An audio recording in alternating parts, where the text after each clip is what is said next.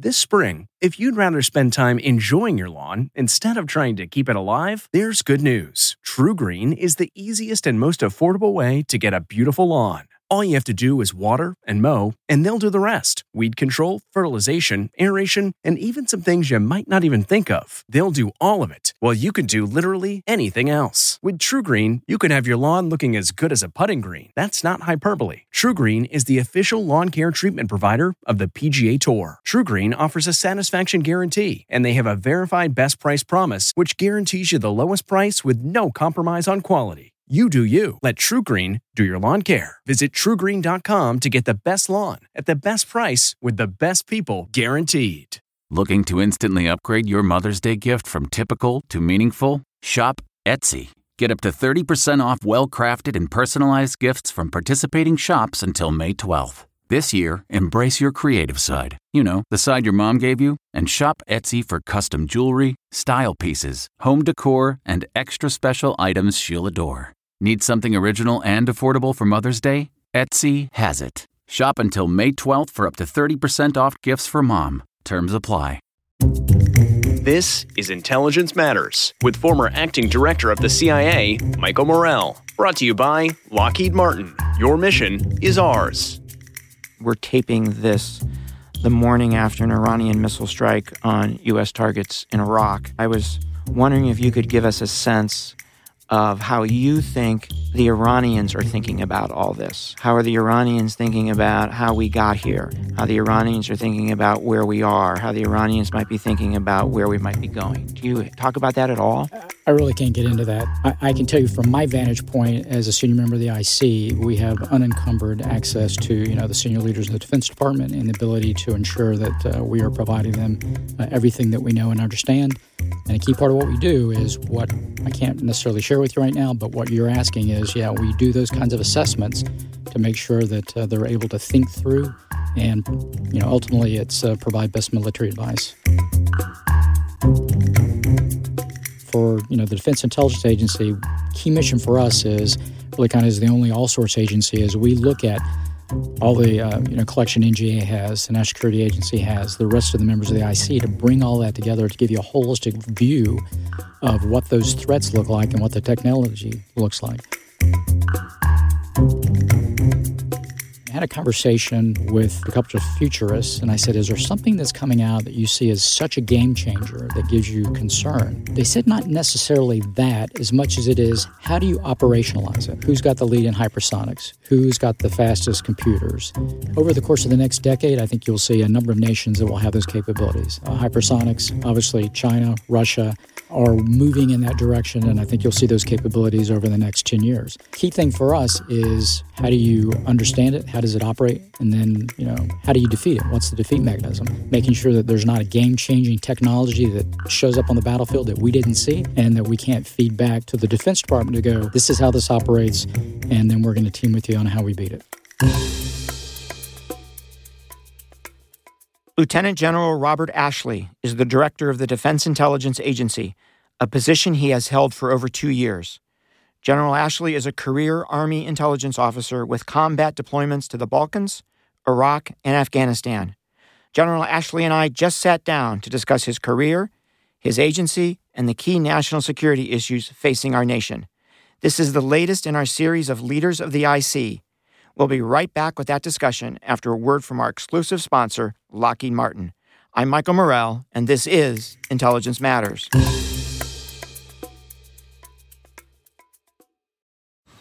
Man, that sunset is gorgeous. Grill, patio, sunset. Hard to get better than that. Unless you're browsing Carvana's inventory while you soak it all in. Oh, burger time. So sit back, get comfortable. Carvana's got thousands of cars under $20,000 just waiting for you. I could stay here forever. Carvana, where car buying meets comfort meets convenience. Download the app or visit Carvana.com today. General Ashley, welcome to the show. Oh, Michael, thanks for having me.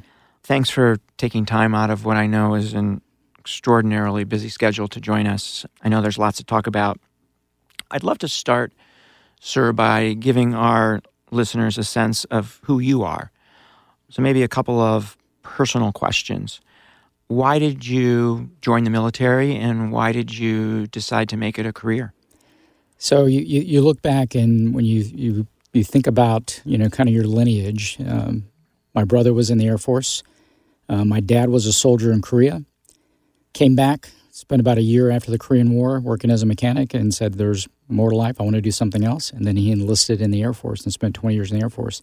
So there's a pretty heavy legacy of military in my family. And then when I was at Appalachian State, got into the ROTC program, Army, not Air Force, even though my dad was a soldier and an airman. Took that route. That was the program they had, and, kind of knew what I wanted to do, which was wanted to go in the intel field and wanted to start my career with the 82nd Airborne at Fort Bragg, and I was fortunate enough to be able to do both of those.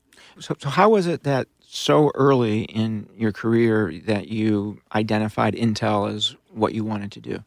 So actually it was in college that I identified that. About half of Army intelligence will go combat arms for the first 3 or 4 years. It's what we call branch detail, and then they'll come back to MI for their advanced course when they're a really junior captain. And I was part of the 50% that did not get branch detailed. I finished pretty high in my class at App, which was very fortunate, and got intelligence, and that's what I've done the entire time. So I was never a combat arms guy. I started right off in intelligence, but I knew from my first assignment I wanted to go down to a division level and kind of work at that tactical level to understand what it meant to support troops in the field. And what pitch would you make to a young officer today for why they should think about intel? You get involved in everything that's going on the battlefield. I mean, really the day starts and ends with what's happening in intelligence. You get a chance to interface with senior leaders, commanders. You're on the operational side. You're on the planning side. So everything revolves around your ability to provide that kind of decision advantage to a commander. And that could be a commander at a company, at a battalion, all the way up to having a conversation with the chairman of the Joint Chiefs or a combatant commander. General, you served in Bosnia, Iraq, Afghanistan. Are there any moments from your career, your time in those 3 places that really stand out to you? I think really probably the most was my tour in Iraq when I was a brigade commander. And so we took the brigade in. You have about 1,000 soldiers whose lives are in your hand. And your responsibility is to make sure that they and their families are prepared for that deployment. And what really weighs on you is the decisions that you make, because their lives hang in the balance. That, have you trained them properly? Have you equipped them properly? Have you made good, sound decisions? Do you understand the risk that they're subject to in the missions that they're performing? And so the fact that, not that someone who didn't bring everybody home made a bad decision, one of the things that I was most I'm not sure, pleased isn't the right word. I think we were most satisfied is that everybody came home from that deployment. And what point in the war were you there? So as a brigade commander, I was there in October of 2007 and the entire calendar year of 2008. Yeah, it's a pretty hot time. It was the kind of the middle to the tail end of the surge. Right. General, for the last 2 years, you've run one of the key agencies in our intelligence community, the Defense Intelligence Agency. Can you talk a bit about the agency's mission, how it fits into the broader IC, and how it differs from the agency that everybody thinks about, which is CIA? So let me put it in really kind of simple terms. We provide foundational intelligence and intelligence on the operational environment. And kind of the difference really that you allude to, the difference between, if you think about CIA over DIA, is kind of the customer base. Whereas, you're very familiar with what the CIA does, and that's kind of working directly for the president in the kind of the national side of the house. For us, we're the defense side of that equation, some very similar missions, things that we do.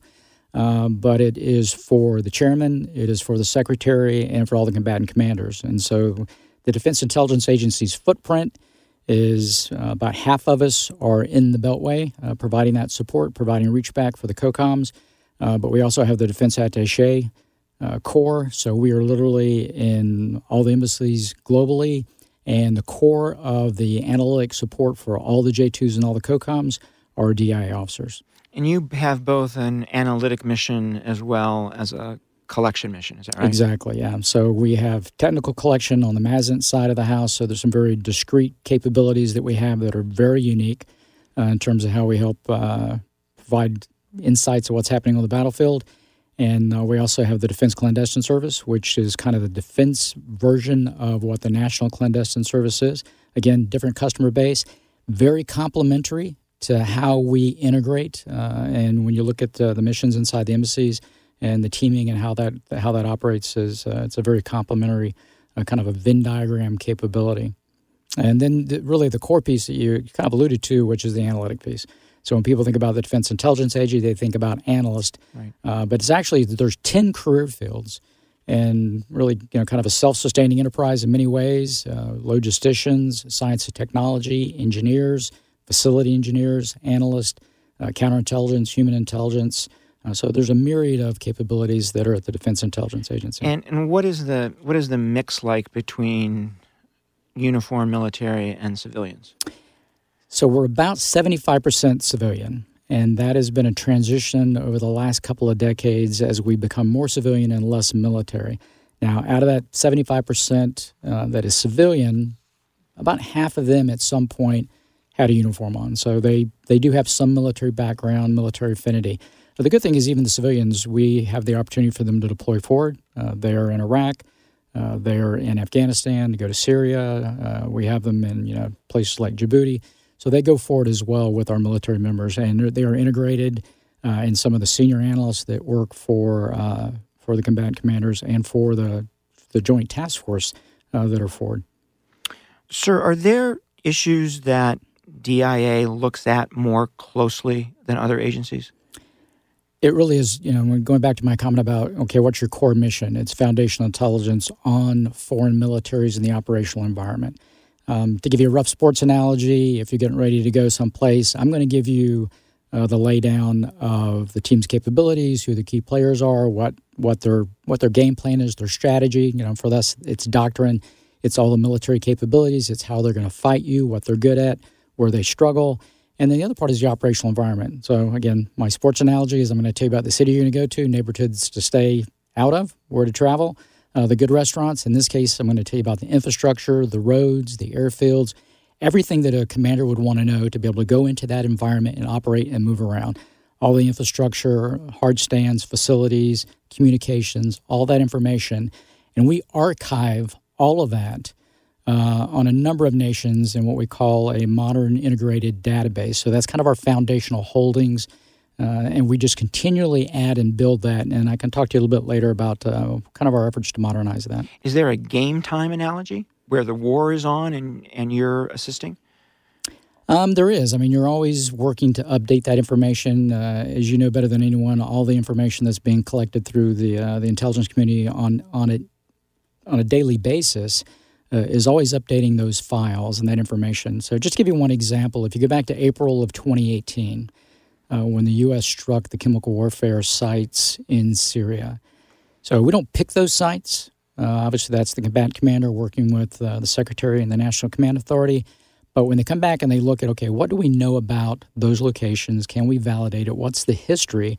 That's when you come back to the Defense Intelligence Agency and say, okay, let me tell you everything we know that we've accumulated. What's the collective knowledge about those facilities, and are those valid targets? Mm-hmm.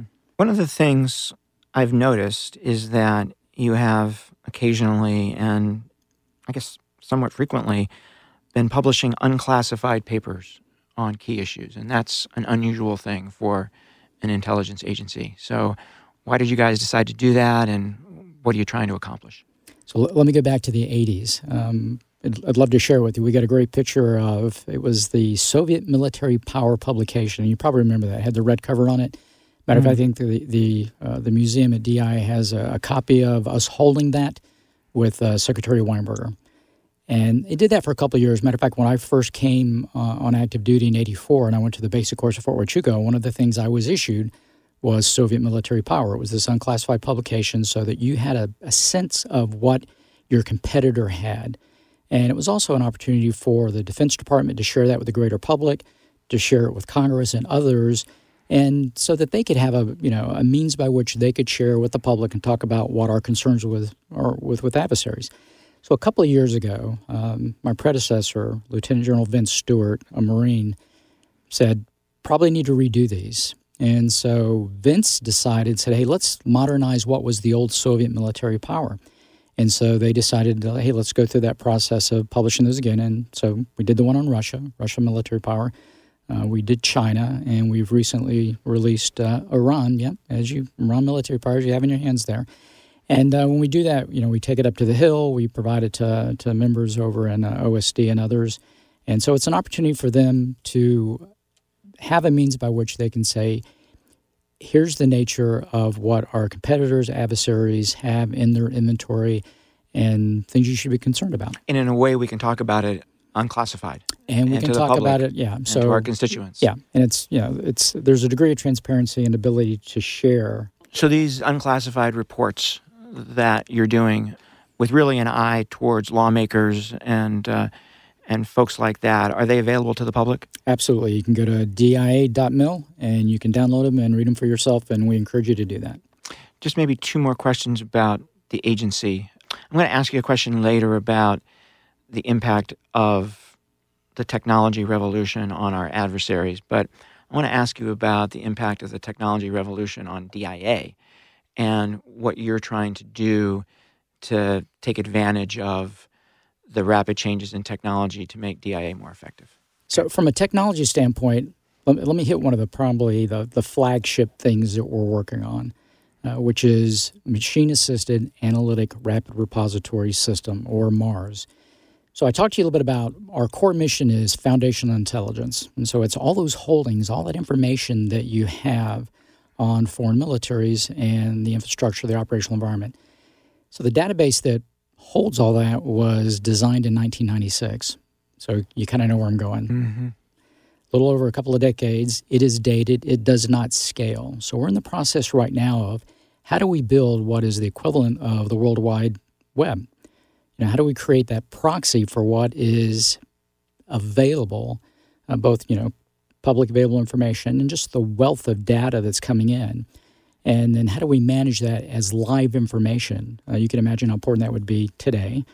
But how do we do that to be able to feed weapon systems like the F-35? When we get information right to the cockpit.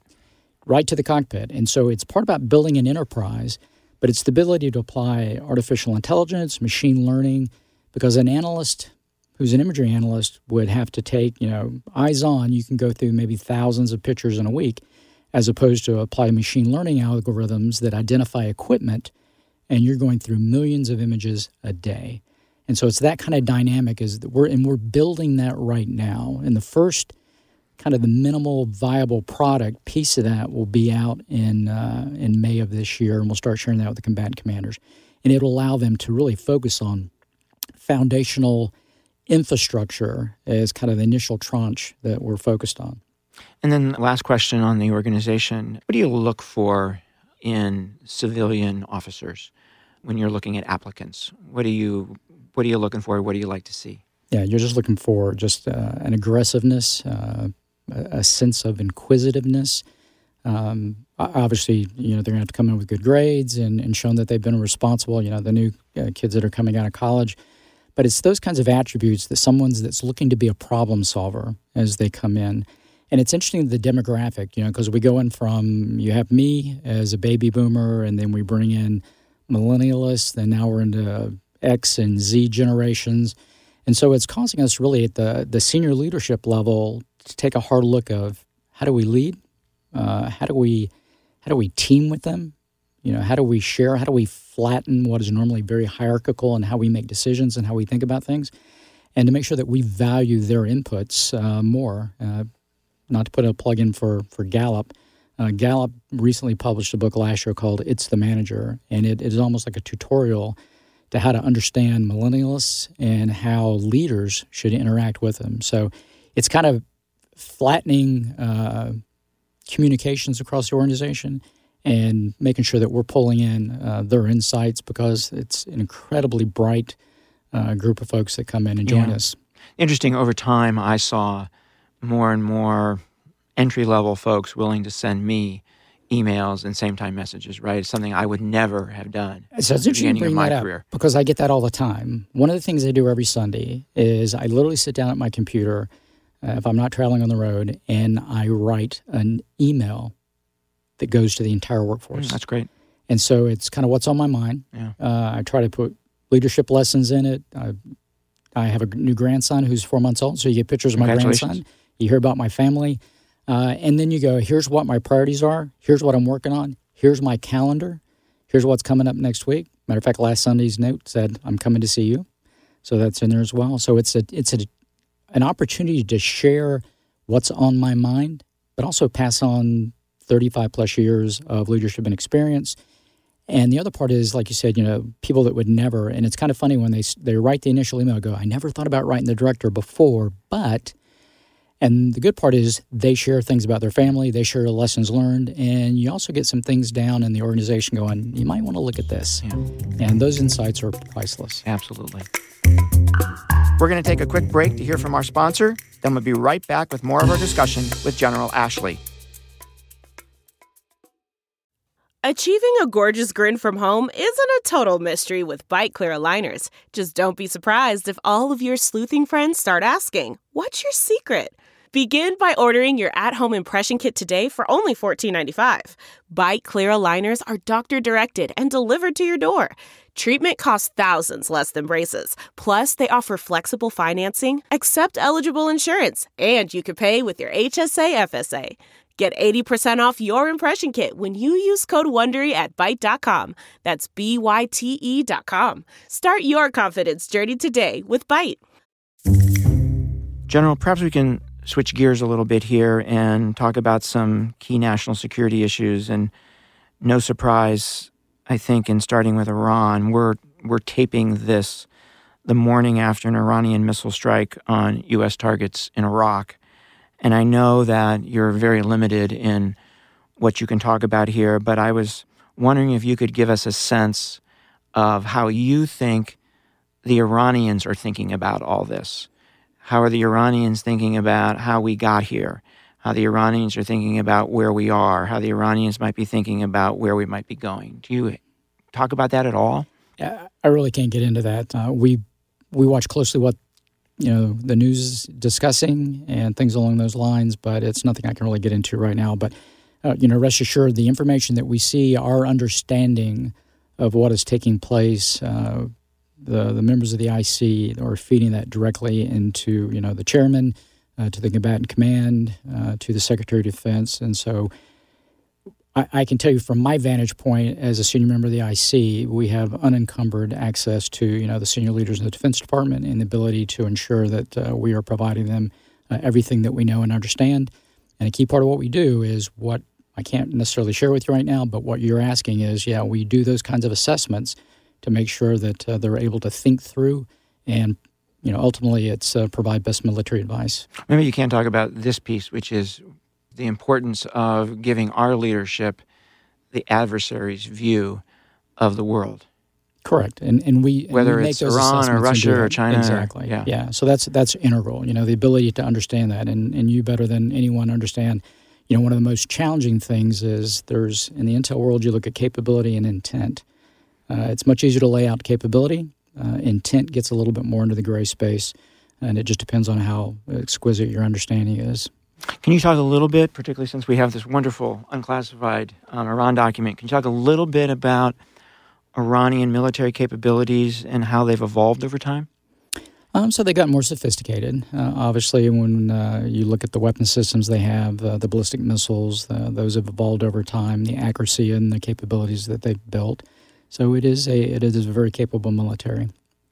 I was wondering, and maybe you can't, but General Soleimani was extraordinarily effective at leading Iran's efforts in the region. And I'm just wondering, long-term, what his loss might mean for the effectiveness of what the Iranians are able to do outside their borders. Yeah, so obviously very influential and very hands-on over the decades that he led the Quds Force over the last couple of decades. With any change in leadership, there will be obviously some minor perturbations, but organizations survive. We've seen that. Historically, anytime you take someone out, there are always going to be someone that steps up into that position.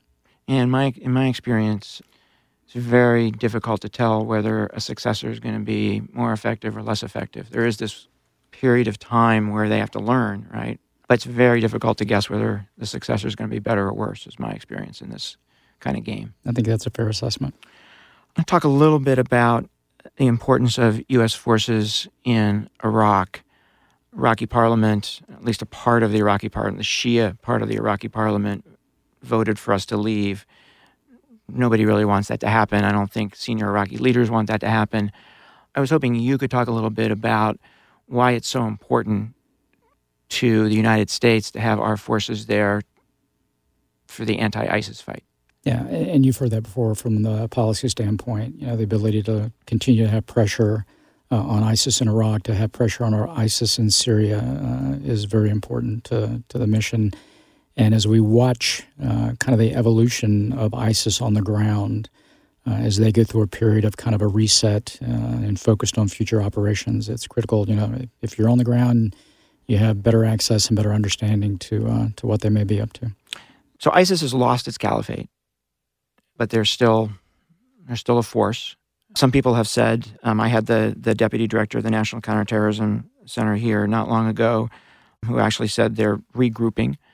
So if we were forced to leave Iraq, what kind of rebound would you be worried about in terms of ISIS? And how important is the presence of U.S. military forces in Iraq? There's a lot of variables there. Because there's a coalition of forces that are there that are putting pressure. The Iraqi partners were actually instrumental in, taking down the caliphate. So it's the ability to apply pressure. So there's going to be different variables based on who is there and who's doing that work. As you mentioned, the DC or the NCTC, you said deputy would come in. Russ Travers, yeah. Yeah, so from a resurgence standpoint, as we look at resurgence is when they actually start controlling territory again. So I would say it's not at a resurgent stage, but it is in a point of regrouping and looking how they, continue the media message, how they manage the various branches that go through Africa, through the Pacific, and other regions like that. And any concern on your part about the Russians trying to take advantage of where we are here? Yeah, I don't really want to get into to that particular issue. What I would say about Russian activity, specifically, it's been interesting when you look at Putin's strategy and the footprint that they had in the 70s and the 80s and where they are right now. I've heard people made the question whether you think he's an opportunist.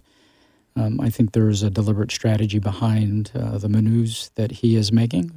And before the Yom Kippur War in 73, the Egyptians pushed the Russians out. I think it was in the mid-'80s that they left Syria.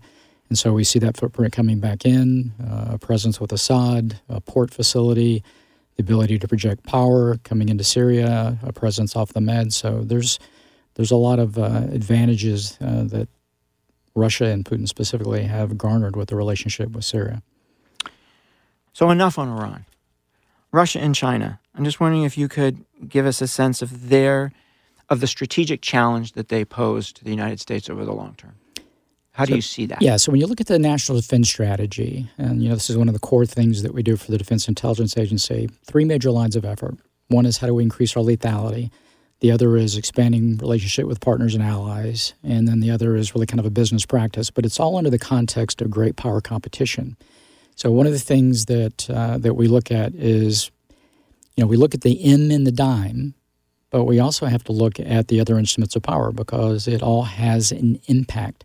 So there's a degree of complexity. And one of the things I think is really powerful is it brings the intelligence community together more because it's not for us in the Defense Department. We're obviously laser focused on the military part of it, but we have to pay attention to economics. We have to pay attention to the information sphere, and we watch what happens diplomatically. Because if you think about the Belt and Road Initiative for China in particular, moves economically may open the opportunity for a port, which could be eventually a forward stage or base for a Navy. So it has an impact on the M. China, very different from Russia. China, much more the superpower in the economic realm.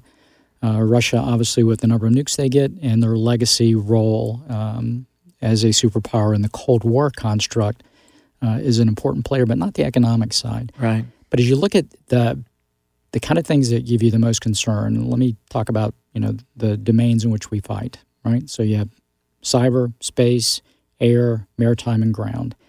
For the 18 going on 19 years that we've been in the counterterrorism fight, that's really been a ground domain that was contested. So now what you have to think about is all the domains being contested to varying degrees, whether that is symmetric, asymmetric, and emerging domains such as cyber and space, which are going to be absolutely critical. I mean, the dependencies that we have on space, so we watch very closely the investments that both China and Russia make in space. Right now, there's probably 50 different nations that have satellites on orbit. There's about 13 different nations that have the ability to launch. And so they're increasing their presence. And one of the things that we put out was a thing called Challenges in Space. And so the Defense Intelligence Agency, much like the studies that we've done on these countries, we wanted to say, how do we get out to the American public? How do we help them understand the nature of those challenges? And so we put out a publication called Challenges in Space, and I was actually surprised how much information we could get out. We talked about anti-satellite capabilities, co-orbital capabilities, electronic warfare, so a number of threats to the constellations, which could be hugely impactful on everything we do every single day. From you pick up your phone, you want to know where you are, your TV, everything else that all the things that those constellations, those commercial satellites, everything do for you and enable basic functions of the day. So for me, looking at the contested domains is a critical part of understanding technology and its development. Another big piece of that is the Internet of Things, because of the simultaneity and the instantaneous ability to reach across the globe and have an impact, which is why the ability to defend your networks, to be secure, is absolutely critical. And then the other part is kind of the diffusion of weapons and kinds of technology, ballistic missiles, things like that. Because as you watch, China, I think, is the number 4 in terms of weapon sales globally.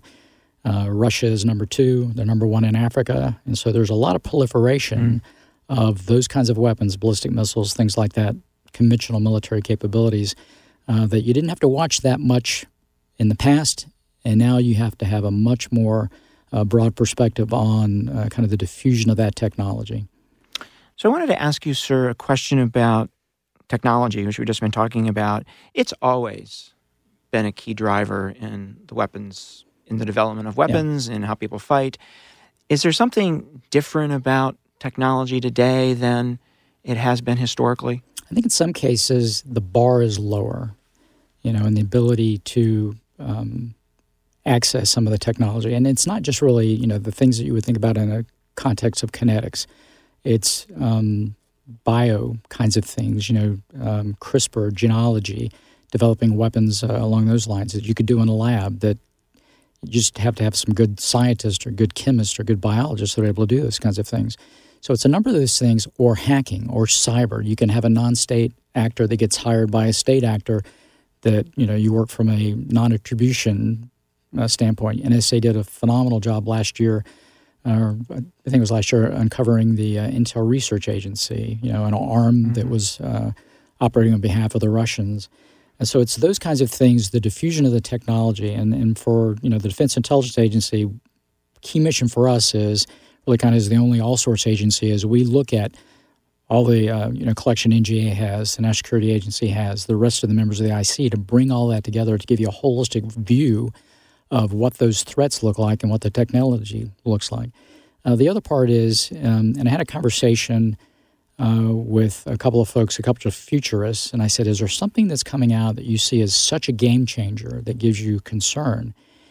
And they said not necessarily that as much as it is, how do you operationalize it? And so when we talk about, okay, who's got the lead in hypersonics? Who's got the fastest computers? Who is cracking quantum? Over the course of the next decade, I think you'll see a number of nations that will have those capabilities. Hypersonics, obviously China, Russia, are moving in that direction, and I think you'll see those capabilities over the next 10 years. Key thing for us is, how do you understand it? How does it operate? And then, how do you defeat it? What's the defeat mechanism? So for us, it's understanding how the system works, making sure that there's not a game-changing technology that shows up on the battlefield that we didn't see, and that we can't feed back to the Defense Department to go, this is how this operates, and then we're going to team with you on how we beat it.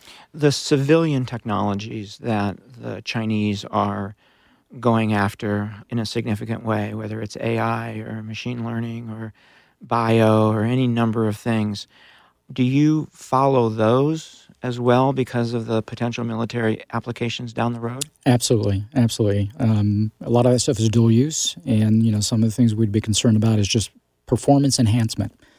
Kind of maybe a bad analogy, but for those that are old enough to remember Universal Soldier, back with Dolph Lundgren and Jean-Claude Van Damme, that kind of science fiction is science reality.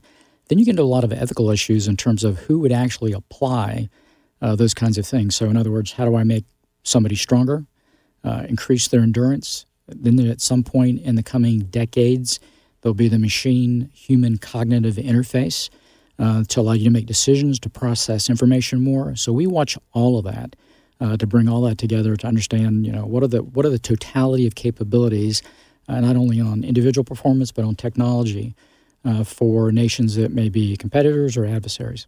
So, General, I understand DIA played an important role in the Baghdadi operation. Can you talk about that?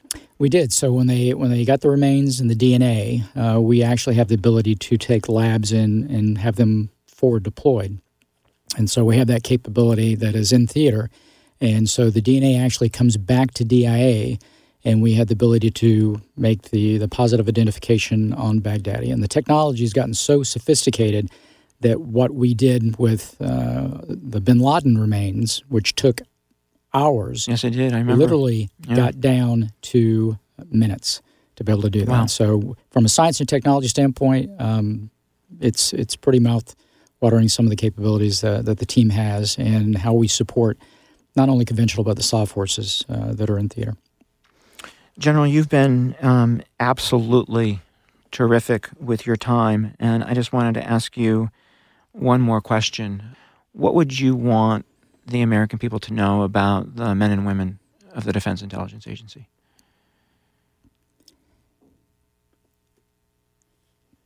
I only pause because it's kind of an emotional thing to talk about. I think the best way to say is we got your back. When somebody asks me, why do you do this? The answer's pretty easy. It's my kids. And so I try to see every new course of officers that come into DIA. My first slide is, why are you here? What's your why? And then I tell them what mine is. And I say, think about a bullseye. And in the middle of that bullseye, that concentric circle, is my family, my kids. And then you go out, and then it's my cousins and my uncles and my aunts. And before you know it, it's 330 million Americans. And they're very agnostic about what they do. They have a passion for it. You know that very well. Mm-hmm. And they come in, and they put their heads down, and they row hard so that those 330 million Americans can pursue their hopes and dreams. General, thank you so much for coming on the show. Thanks, Michael. I appreciate it. That was General Robert Ashley. I'm Michael Morell. Please join us next week for another episode of Intelligence Matters. This has been the Intelligence Matters podcast with former acting director of the CIA, Michael Morell. Brought to you by Lockheed Martin. Your mission is ours. The podcast is produced by Olivia Gassis, Jamie Benson, and Jake Rosen. If you haven't already, subscribe, rate, and review wherever you download podcasts. You can follow the show on Twitter @IntelMattersPod and follow Michael @Michael J. Morell. Intelligence Matters is a production of CBS News Radio. Listen to Blood is Thicker, The Hargan Family Killings, wherever you get your podcasts starting May 8th. Access episodes early and ad-free with 48 Hours Plus on Apple Podcasts starting May 1st.